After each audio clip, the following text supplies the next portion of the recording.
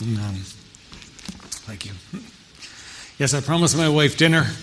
Actually, we're going to go with the Moores for dinner. They promised them dinner as well, right? But we're going to go with them for dinner. And that was part of the date, part of the reason to get her here. And she ended up getting a wrap on McDonald's on the way up. So I owe you a dinner, Val, all right? I owe you a dinner as well, all right? Okay. And you, Hazel, as well, all right? So we will get to that in the end. John chapter 9 this evening. John chapter 9. I love John chapter 9. John chapter 9 is the story of the blind man that Jesus heals. And I love the story basically because of this. He's a simple man. And he goes up against the intellectuals, the university professors, the college teachers of his day. He goes up against all those people with a simple argument based on faith in what he has seen Jesus do. Right? And his argument is just, there's no argument they can bring against it. They just throw him out for doing it. But this man, the Bible says, was born blind. Now, I don't know that any of us that are sighted can actually understand what it would be like to be blind. Now, when we're babies, we're born what they call legally blind. And it means a baby can see about this far. Can see mommy's, just the shapes. See mommy's face. Listen, when you're a few days old, that's all you need to see, isn't it? You need to see mommy. That's all you need to see. Someone who is born sighted and loses their sight has images in their mind that they can keep, that they can remember. And they say this, that somebody who's born sighted but loses their sight, they dream in pictures. They can see pictures. But somebody who's born blind has no pictures to dream with. They have nothing like that in their heads to actually sustain them. And you can imagine, how do you explain to somebody who's never seen a tree what a sycamore tree looks like? Well, it's kind of big and it's broad. How do you mean? And the leaves on it are green. What's green? And they're variegated. What does that mean? They're kind of in and out. What does that mean? And they have these little seeds that swirl around. What do you mean? And you've no basis for explaining to them anything. They live in a different world than the rest of us. They live in darkness. This man that Jesus is going to deal with was born blind. He'd never seen anything in his life. He didn't understand much about the world. What he could touch and what he could feel gave him some sense of it, but you know what? It didn't give him any understanding of the texture and of the colors and of the hues of it. He was born blind. But do you know this, that each one of us is born blind spiritually? Each one of us is born blind spiritually. Eleanor told her story there, and it's fascinating to me. Before somebody is saved, they're blind to what's going on around them. I was blind. I was totally blind. All I could see was what I wanted. And the fact that Val was saved and born again, I couldn't see it at all. It didn't make any sense to me at all. In fact, I remember getting very frustrated after I got saved. I was explaining the gospel to somebody, and I remember getting very frustrated with them because they couldn't see. And it was Pastor Zemeski said to me, when I was explaining how frustrated I was with them, he said, yeah, they're just like you were before you got saved, aren't they? And I thought, oh yeah, that's exactly the way I was before I got saved. And you know, the truth is that each one that's not born again is blind. We're talking about things, and you know there's something there, but you can't see it. And here's the reason why. 2 Corinthians 4:3 says, but if our gospel be hid, it is hid to them that are lost, in whom the God of this world hath blinded the minds of them which believe not, lest the light of the glorious gospel of Christ, who is in the image of God, should shine unto them. The devil blinds our minds so that we can't see the gospel. He does that work because he wants to keep us in his little kingdom. He doesn't want us escaping from under his control. And one of the ways he does it is he blinds our minds. Now, if you're here tonight, you're online watching, and you're unsaved, and you know what I'm talking about, because you know what? You really can't work this out. Would you do this? Would you just say, Lord, I'm willing. Would you show me? Lord, I'm willing. Just show me. Just open my eyes. Let me see, Lord. You know that God answers prayer even for unsaved people. And if you would just in your heart say, Lord, I'm willing. Because we're going to look at some people tonight, and they're blind. They start off blind and they end up blind. And you know why? Because they weren't willing. But if you will tell God you're willing tonight, just that much, let Him be the one that opens your eyes so that you can see. It's a terrible thing to be born physically blind, but it's a much worse thing to be spiritually blind. Because until you see the gospel, until you come to that place where you're born again, you can't see heaven. You can't go there. And that is the worst possible fate of all. If you had to live your whole life without ever seeing anything and you went to heaven, you'd be okay. But if you saw everything the world has to offer, and you end your life and you go to hell, that's a disaster. That's the worst disaster there is. See, the biggest problem we have in this world is where we're going to spend eternity. So would you do that? If you don't know Christ as your Savior, if like Eleanor, you can look at the situation and you know you're not born again, would you just say, Lord, I'm willing. Open my eyes, I want to see. Let's pray before we read. Father in heaven, would you bless us now as we look to your word? We thank you, Lord, for our dear sister's testimony. We thank you, Lord, that for her being able to communicate so clearly you're working in her heart to bring her to the point of salvation. And oh, Lord, we do ask you now, Lord, would you just work in each one's heart here tonight? Each one that doesn't know you, would you bring them to that sweet place where their eyes are opened and the lights go on and they see and understand the gospel and embrace you. Oh, Lord, we plead with you. We ask you to do it because we can't do it. Bless us now. Open our eyes in Jesus' name. Amen. All right, so John chapter 9. We're going to do what we did last night. We're going to read and comment as we go rather than read through the whole 41 verses of the chapter, right? And as Jesus passed by, he saw a man which was blind from his birth. And his disciples asked him, saying, Master, who did sin, this man or his parents, that he was born blind? Now, the disciples here are taking up the common thinking of the day. Right? That if you've got a problem in your life, it's because you sinned. It's certainly not a Christian thought. I don't think it's really even a Jewish thought, but it's what their popular thinking was in that day. You know, if you've got a problem in your life, it's because you sinned. You sinned, somebody else sinned, it's always a problem. Now, there is a truth in that all of the problems in the world are caused by the curse, are caused by sin. But it's not, you can't just draw a straight line between somebody's problem and sin. And sometimes we like to try and do that. And Jesus blows that thought out of the water here. He just is not having any of that thought at all. Jesus answered, Neither hath this man sinned nor his parents, but that the works of God should be made manifest.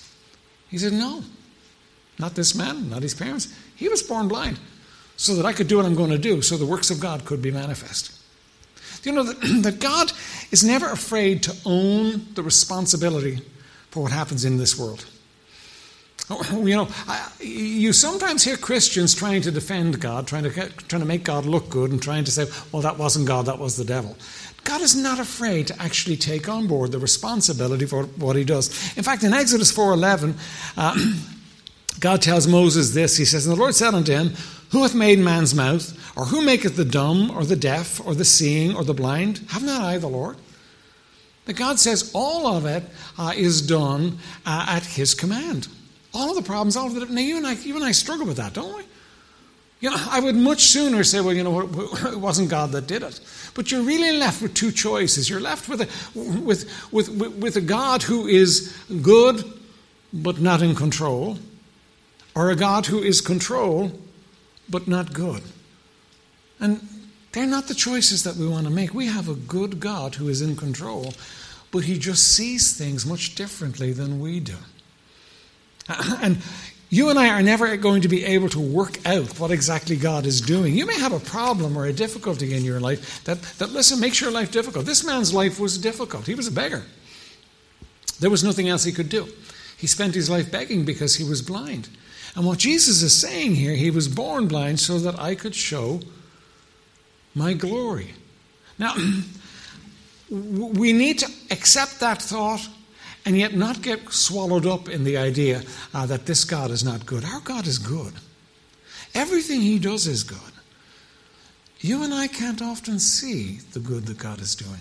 I love what Spurgeon said. He said this, providence is wonderfully intricate. You want to see through providence, do you not? You never will, I assure you. You have not eyes good enough. You want to see what good that affliction was to you, you must believe it. You want to see how it can bring good to the soul. You may be enabled in a little while, but you cannot see it now. You must believe, honor God by trusting him.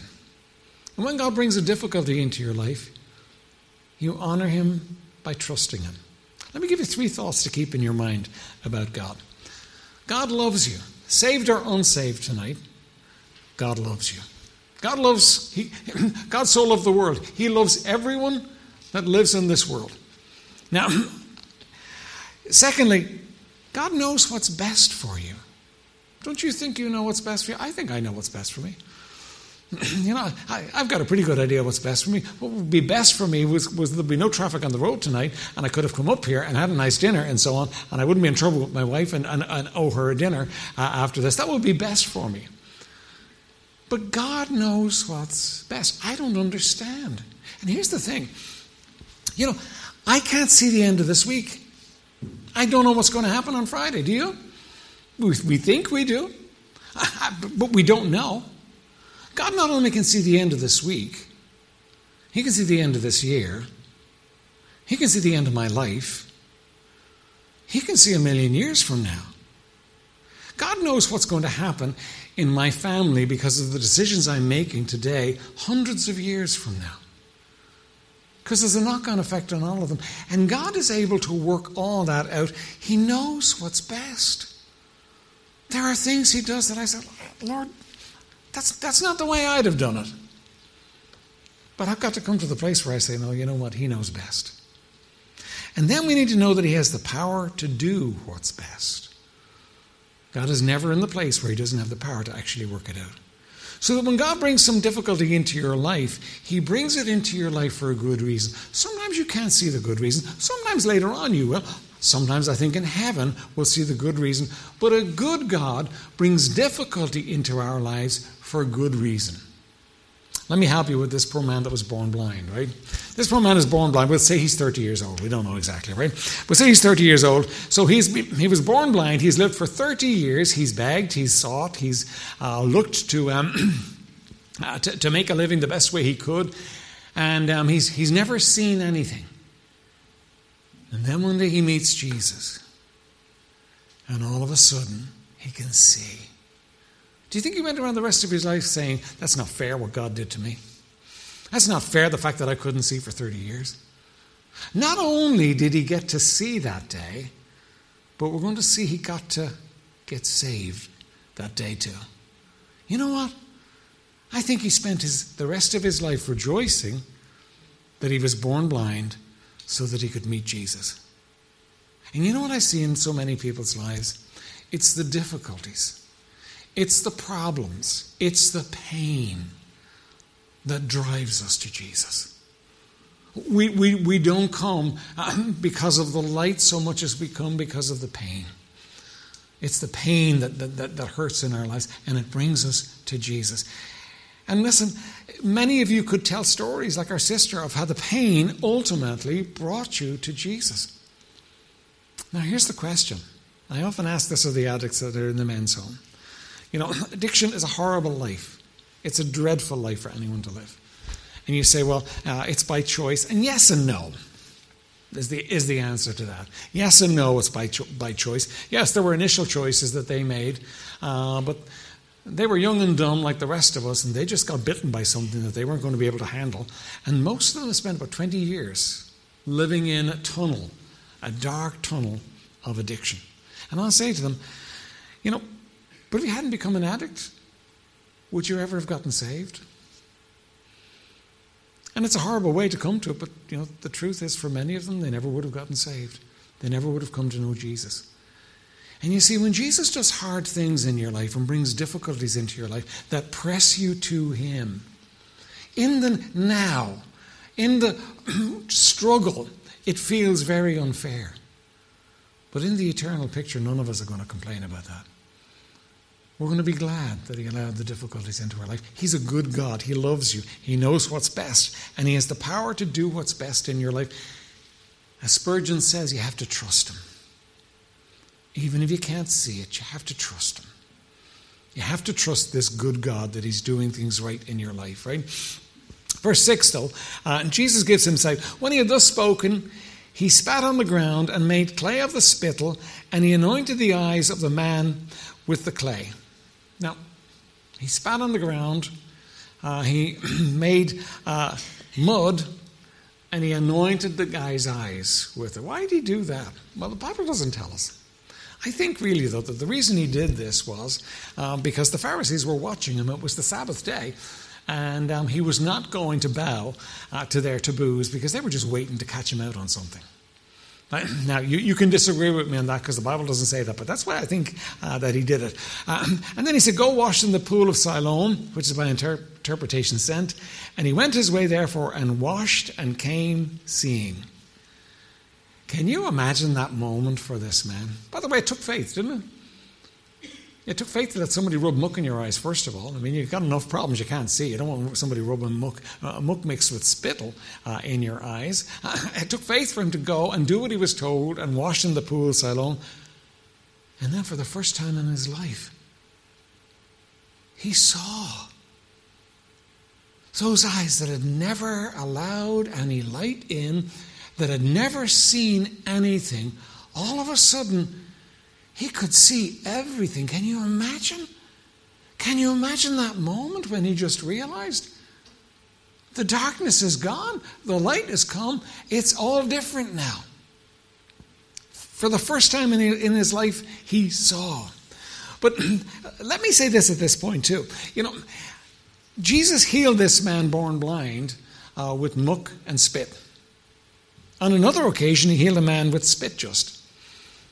From being blind. On another man, the Bible says that he spat in his eyes. Right? On another occasion, he just spoke to him, and he was healed. Here's the point I want to make to you. Don't expect God to do the same thing every time. We heard a testimony tonight. We heard another testimony last night. God did things differently in each of their lives. And when it comes to God saving a soul and reaching out and touching somebody and bringing them to that place where they need to be saved, listen, we are all very different, and he does it in all very different ways in our lives.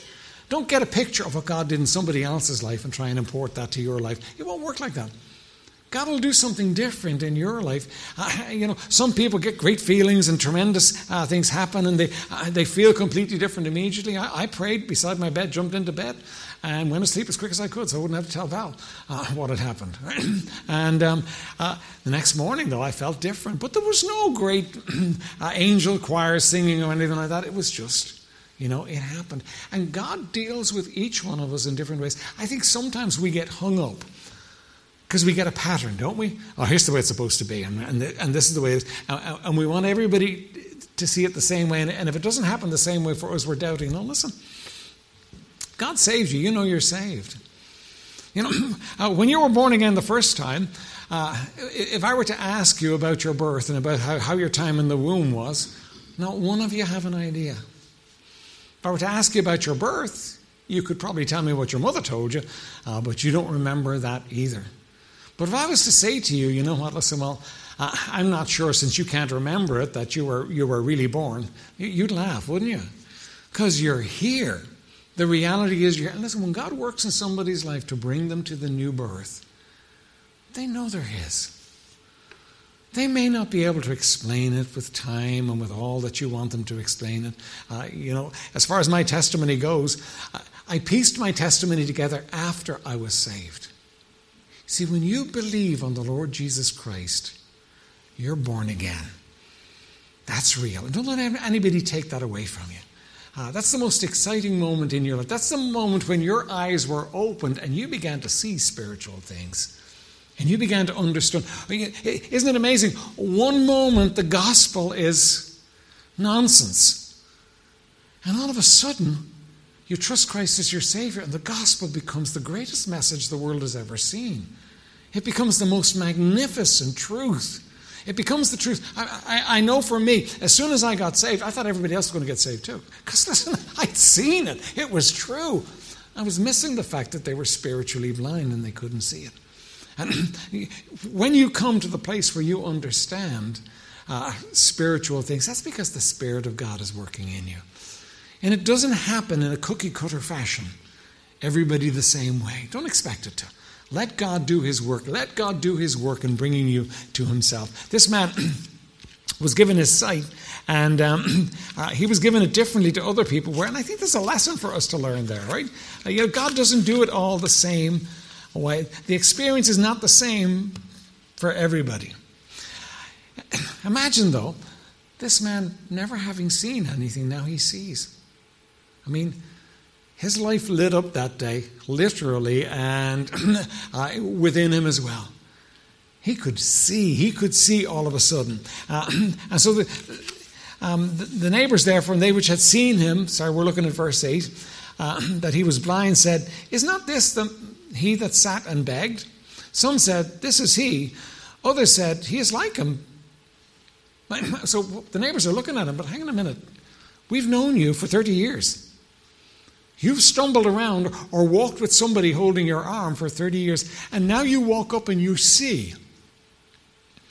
And they're looking at him and they're saying, is it really him? Maybe it's his brother. Maybe it's somebody else.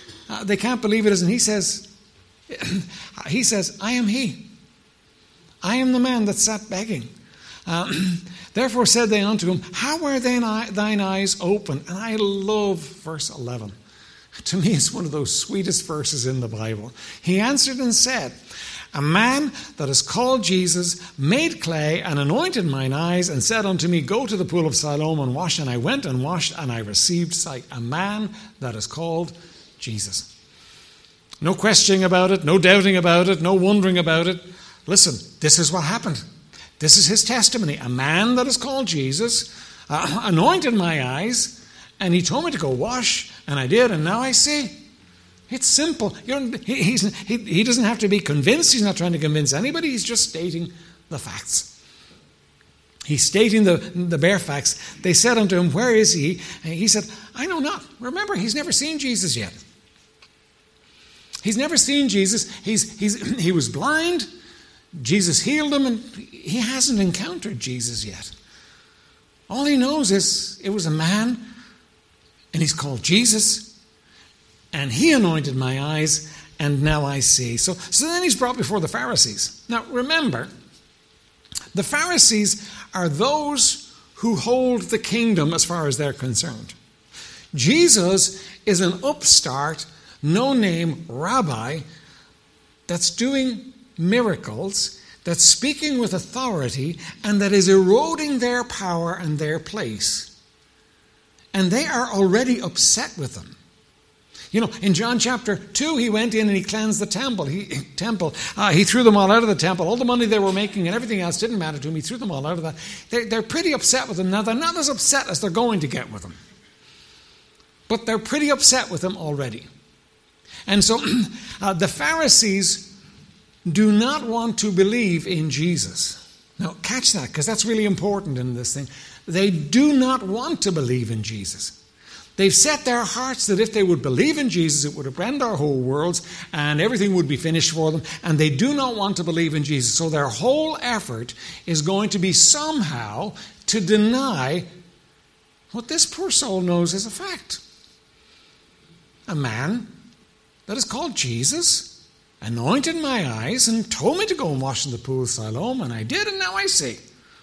Simple. End of story. What else can you say about it? All right, so they bring him in. And in verse 13, they brought to the Pharisees him that aforetime was blind. And it was the Sabbath day when Jesus made the clay and opened his eyes. And that's one of the reasons that I think that the reason he made clay on that occasion was because it was the Sabbath day. Because what he was doing is, you see, they had decided that even healing on the Sabbath day was wrong.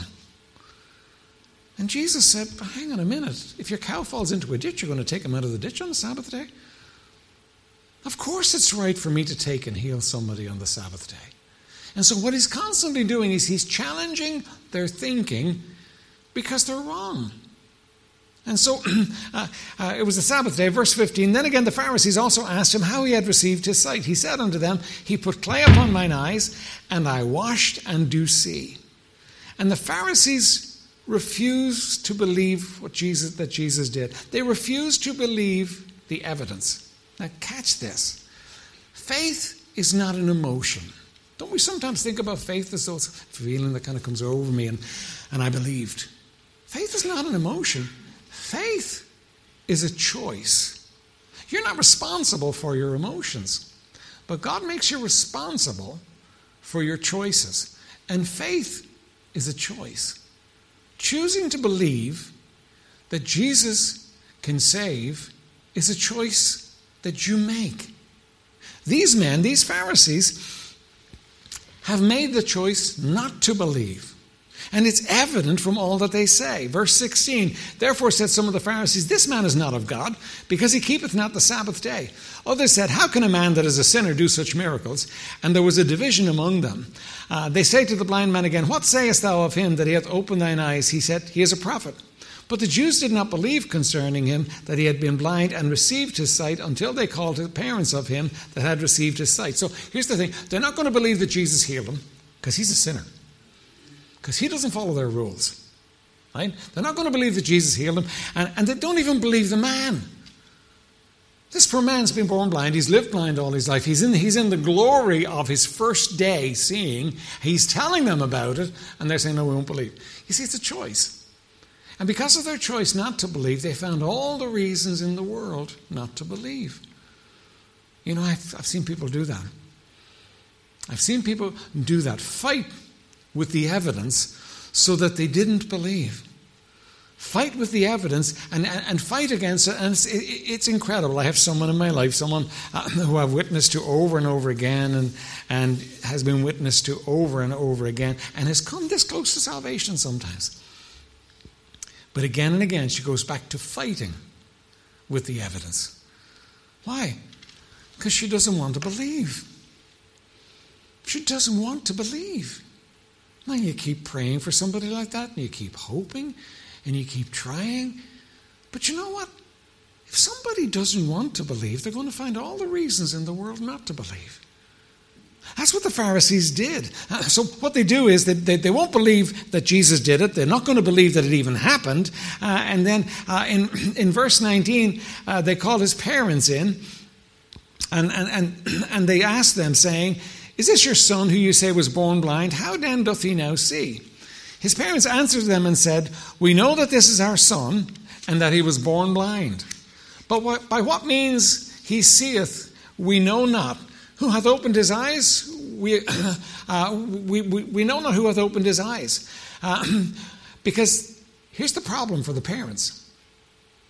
The Pharisees had already agreed that if anybody said that Jesus was the Messiah, he got kicked out of the temple, out of the synagogue. And that was big stuff. That was your family. That was your friends. That was your commercial interests all shut off to you. It was a pretty serious deal. And there's a manipulation going on to make sure we're not going to believe, right? And anybody that does believe, we're going to put out. So these poor parents, I mean, I feel for them. Their son was born blind. They've lived with this son who was supposed to grow up and take care of himself and hopefully in the end look after them. But they've lived with him as a dependent all his life. And today, a miracle happened. And he's saying that Jesus did it. And they must have been overjoyed in their hearts, but they're afraid. Here's another reason people don't believe. Because there's a cost involved. There's always a cost involved when you come to Christ. There's always those people that react to you. There are always those people that look at you and you become a traitor to them because you were on their side and now you're not anymore. There are always those people who will try and pour cold water on the ardor of your newfound faith. And you know what? Before people get saved, they know that. I remember speaking to one man and he said, I was born a Catholic and I'll die a Catholic. And that was the end of it. He was not going to listen to it. And the reason being that he had his synagogue, he had his religion, he had his family, and he wasn't going to put them out. These parents are in that place where, you know what? They've seen a miracle.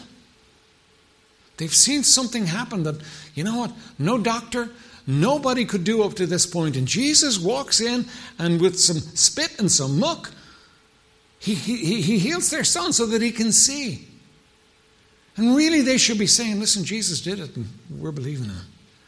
You see, they believed the evidence because they saw it.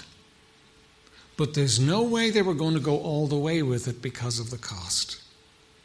And maybe somebody listening tonight is thinking that, if I get saved, people will turn against me. And you know what? Some people probably will. That's often what happens. But you know what? If you get saved, you have no idea who might come to Christ through your testimony. I think our sister could probably tell a story about her mother and her sister coming to salvation. Because I don't think they were candidates at the beginning at all. It didn't sound like they were ready for that at all. But you know what happens? When somebody steps out and trusts Jesus, you've no idea what the Spirit of God is going to do in other people's lives. You've no way of knowing who's going to turn. You've no way of knowing whose heart appears as hard as flint to you that he's going to come in and he's going to break them down to. But you know what? You have to step out in faith there. And because here's the reality. I don't know about these parents. I don't know whether they came to know Jesus later on. Some questions are not answered for us in the Bible. But I hope they did. But if they didn't, they paid the price of it in hell. And you know what? When the choice is between offending people and heaven, I think the choice heaven is always the best choice.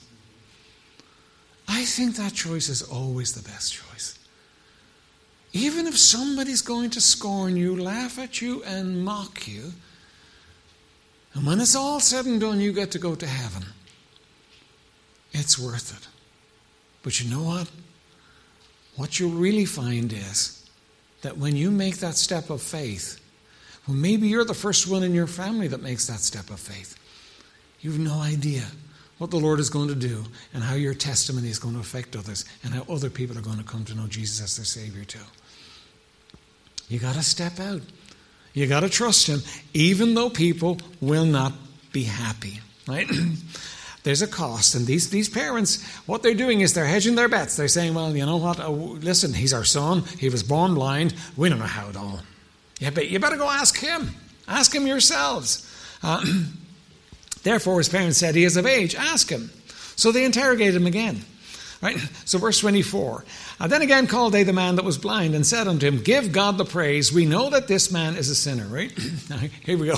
I mean, this is called a loaded question. Right? The only answer to this one is, well, if I'm going to give God the praise, then I better say this man is a sinner. They have decided, they are judge, jury, and executioner, and they have decided, and they've loaded it more because this man knows, if I stick with my story, I'm getting kicked out of the synagogue. If I stick with my story, I am going to be in trouble. He answered and said, whether he be a sinner or no, I know not. One thing I know, that whereas I was blind, now I see. He says, whether he's a sinner or not, I don't know. I do know this, though. I was blind, and now I see. Now, what he's doing is, he's giving a simple, logical argument now that is indefeatable. There's nothing you can do with this argument he's going to give. Then said they unto him again, what did he to thee? How opened he thine eyes? He answered them, I have told you already, and ye did not hear. Wherefore would ye hear it again? Will ye also be his disciples? Now, I wonder, was he being smart with them there? Will ye also be his disciples? Right? Then they reviled him and said, thou art his disciple, but we are Moses' disciples. We know that God spake unto Moses, as for this fellow, we know not from whence he is. See the hatred that's there? And here's what happens. When people come close and don't receive, reject, they end up hating. They end up putting a big barrier between them and God. They end up getting kind of twisted almost. I mean, the Pharisees are really twisted. You know, in John chapter 11, Jesus comes to the tomb. Lazarus has been in the tomb for days. He stinks, his sister says. And Jesus stands and has them roll back the stone from the tomb. And he calls Lazarus forth. And Lazarus hobbles out in his grave clothes. And Jesus says, release him, let him go. And that was a knockdown, drag-out miracle. That was just an amazing power that was seen. Because of that miracle, many believed on Jesus. So you know what the Pharisees decided in John chapter 12? They decided, let's kill him again. Because what he's doing is he's causing trouble. He's making many people believe. And so maybe we should just kill him. I mean, how wicked is that? I mean, they are twisted, partially at least, because they refuse to believe. And you'll find that sometimes. You'll find people can get very hard when they refuse to believe. But remember, it's not about they can't believe. It's not about they can't have faith. It's not about they've never had that feeling come over them that gives them faith. The Spirit's faithful to convince men of sin, righteousness, and judgment. You can be sure he's doing that. By the way, I think when you pray for somebody, that's what the Spirit does. He shows them their sin. He shows them their need. But he never forces somebody to get saved. He's not going to force you to get saved. You have a free choice, a free will.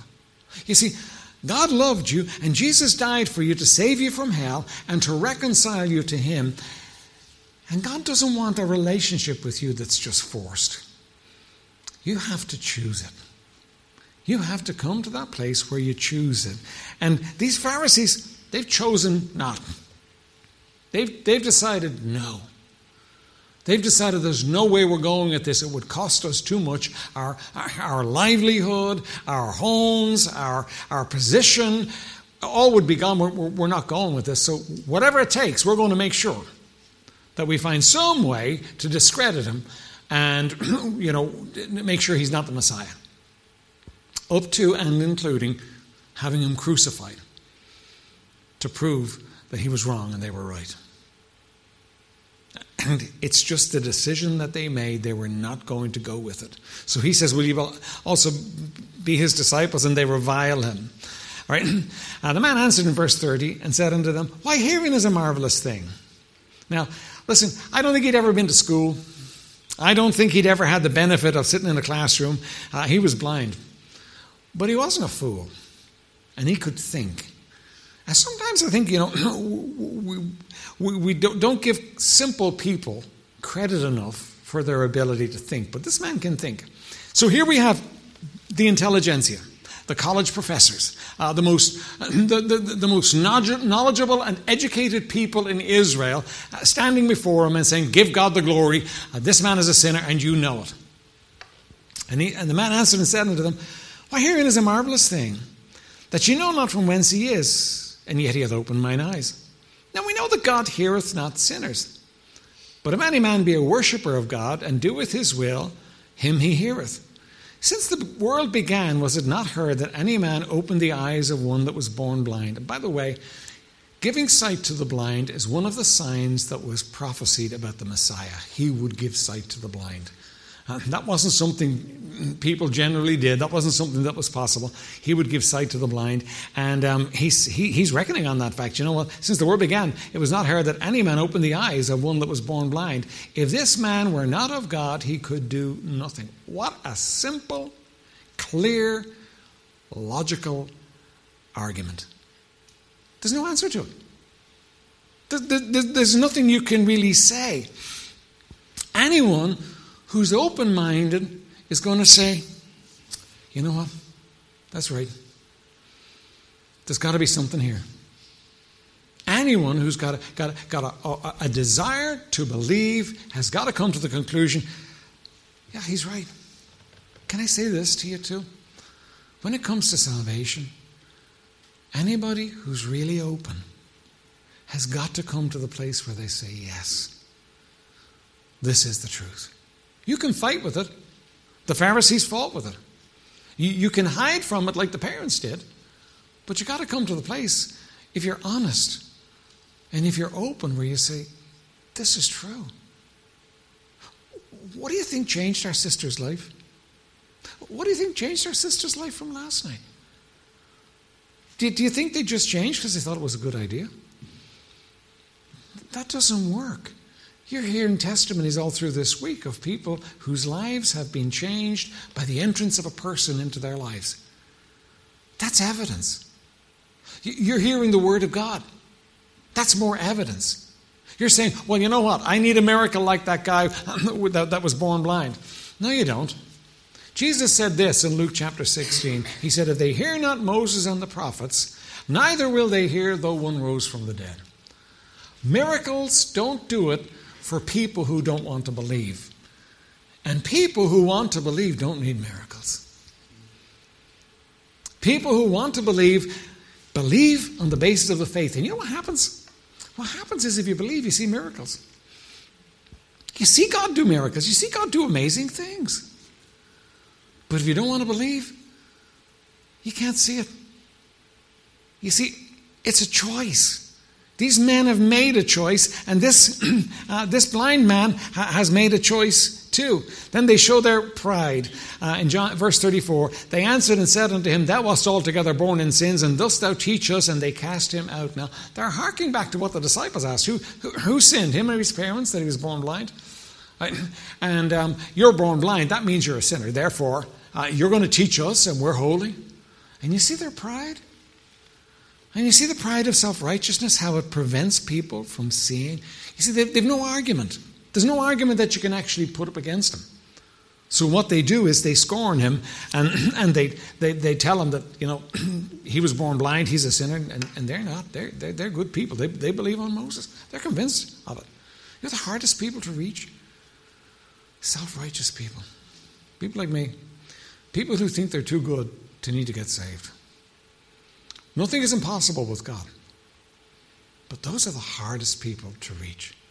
And if you're in that place tonight where you've been raised to be good, and you may be a good neighbor, you may be the nice kind of person to have around, you may be somebody that's a blessing, you may think well of yourself, and others may think well of yourself. Of you humbling yourself and saying, I'm a sinner, I need to get saved, is all the harder.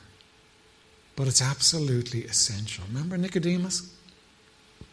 Good man, a holy man, a sacrificial man, a scriptural man, a man of prayer, a man that gave. Nicodemus, you need to be born again. And if you're caught up in your self-righteousness, you need to flee to Jesus. Because you look at the scripture, Jesus goes after self-righteousness more than he goes after any other sin. He just goes after, because you know what? It's such a barrier. I think Jesus loved the Pharisees. In Matthew 23, he scorches them. He scorches them. He calls them a generation of vipers and hypocrites. And he turns over every stone that they've hidden a sin under, and he shows it all and exposes it all to everybody. And I mean, he's not talking in a calm voice when he talks. He is going for it. But I think he's going for it in love, because they needed a bomb to shake them off their self-righteousness. And if you're caught in self-righteousness tonight, you need to humble yourself. You're not that good. None of us are. Listen, everyone that's ever been born into this world is a sinner needing a Savior, including you. Don't let that stand between you and God. And then the man born blind believes on Jesus. Jesus heard, verse 35, Jesus heard that they had cast him out, and when he had found him, he said unto him, dost thou believe on the Son of God? You see, it wasn't complete yet, because he'd never seen Jesus. So Jesus goes and finds him. He says, dost thou believe on the name of the Son of God, on the Son of God? He answered and said, who is he, Lord, that I might believe on him? This man was willing to believe. This man had seen a miracle in his own life, and he was ready to believe. He had decided ahead of time, listen, I'm ready to believe. Listen, I'm ready to believe. And Jesus said unto him, thou hast both seen him, and it is he that talketh with thee. And he said, Lord, I believe. And he worshipped him. He trusted Jesus Christ. Again, he didn't know all you and I know. He couldn't see the cross. He couldn't see the tomb. He couldn't see the empty tomb. He couldn't see the Holy Spirit coming at Pentecost. He couldn't see all that. But he knew he had a need. And he knew Jesus was the answer. And he trusted him. The Pharisees had a need, but they wouldn't recognize it. And they wouldn't trust him. And they paid an awful price for it. Don't let that be you. You see, you can choose to believe or you can choose to reject. But you can't choose the consequences of your choice. You say, I'm not rejecting. I'm just sitting on the fence. No. When Jesus comes and touches you and presents evidence to you and calls you to make a decision, you're not sitting on the fence. You're either receiving or you're rejecting. Let me illustrate it for you. If I come to you with a gift and you say, no, you're not taking it, haven't you just rejected it? Listen, salvation is a gift that God offers, and you have to receive it. And if you refuse to receive it, you're rejecting it. If you refuse to say yes to him, what you're doing is you're rejecting, you're saying no. And I know we'd like to think, it's not so hard. Maybe some other day. No. You know what? Today is the day. Today is the acceptable hour. Today is the day of salvation in your life. So let me close by saying this to you. First of all, faith is a choice. Don't say you can't believe. That's just not true. It's a choice. You can feel perfectly free to say, Lord, I want this. Just help me, Lord. I can't see it. I don't know. You can feel perfectly free to call out to him and ask him, but you can't say, I can't believe. The Pharisees chose not to believe. They decided they weren't going to believe. They decided a long time ago they weren't going to believe. His parents were afraid of the cost of believing, even though they knew Jesus had given him sight. And maybe there's somebody listening tonight who's like that. You know it's true, and yet you're afraid because you know there's going to be a price tag on it. You know somebody's going to look at you and maybe laugh. Somebody's going to scorn you. Somebody's maybe going to not want to be around you anymore. Your life's going to change. By the way, you don't have to change your life. Jesus will change your life. And by the way, when he changes your life, you don't miss anything he takes out of it. You really don't. I've never met anybody who said, yeah, well, I got saved, and you know what? Then I couldn't do this and this and this. That's not what happens. What happens is when you get saved, God begins to change your life, and things change, and your heart is rejoicing in what he's doing in your life. He always changes you for the good. The blind man said, I believe. He believed the evidence, just simple faith. Simple faith. He believed the evidence. I mean, it was very simple for him. I was blind. Now I see. Oh, you're the Son of God. I believe. It was simple. We make it so difficult on ourselves. We want to cross all the T's and dot all the I's, and we want to know everything and understand from Genesis to Revelation. You don't need any of that. Oh, that will all come as the Holy Spirit opens it up to you. What you need is to trust. You're a sinner. Jesus is a great Savior. And he's calling on you to trust him. And when you do that, he's there. He lived, he died, and he rose again so that you could believe. And he leaves the choice in your hands. So what are you going to do with it? What are you going to do with it? Are you going to choose to believe?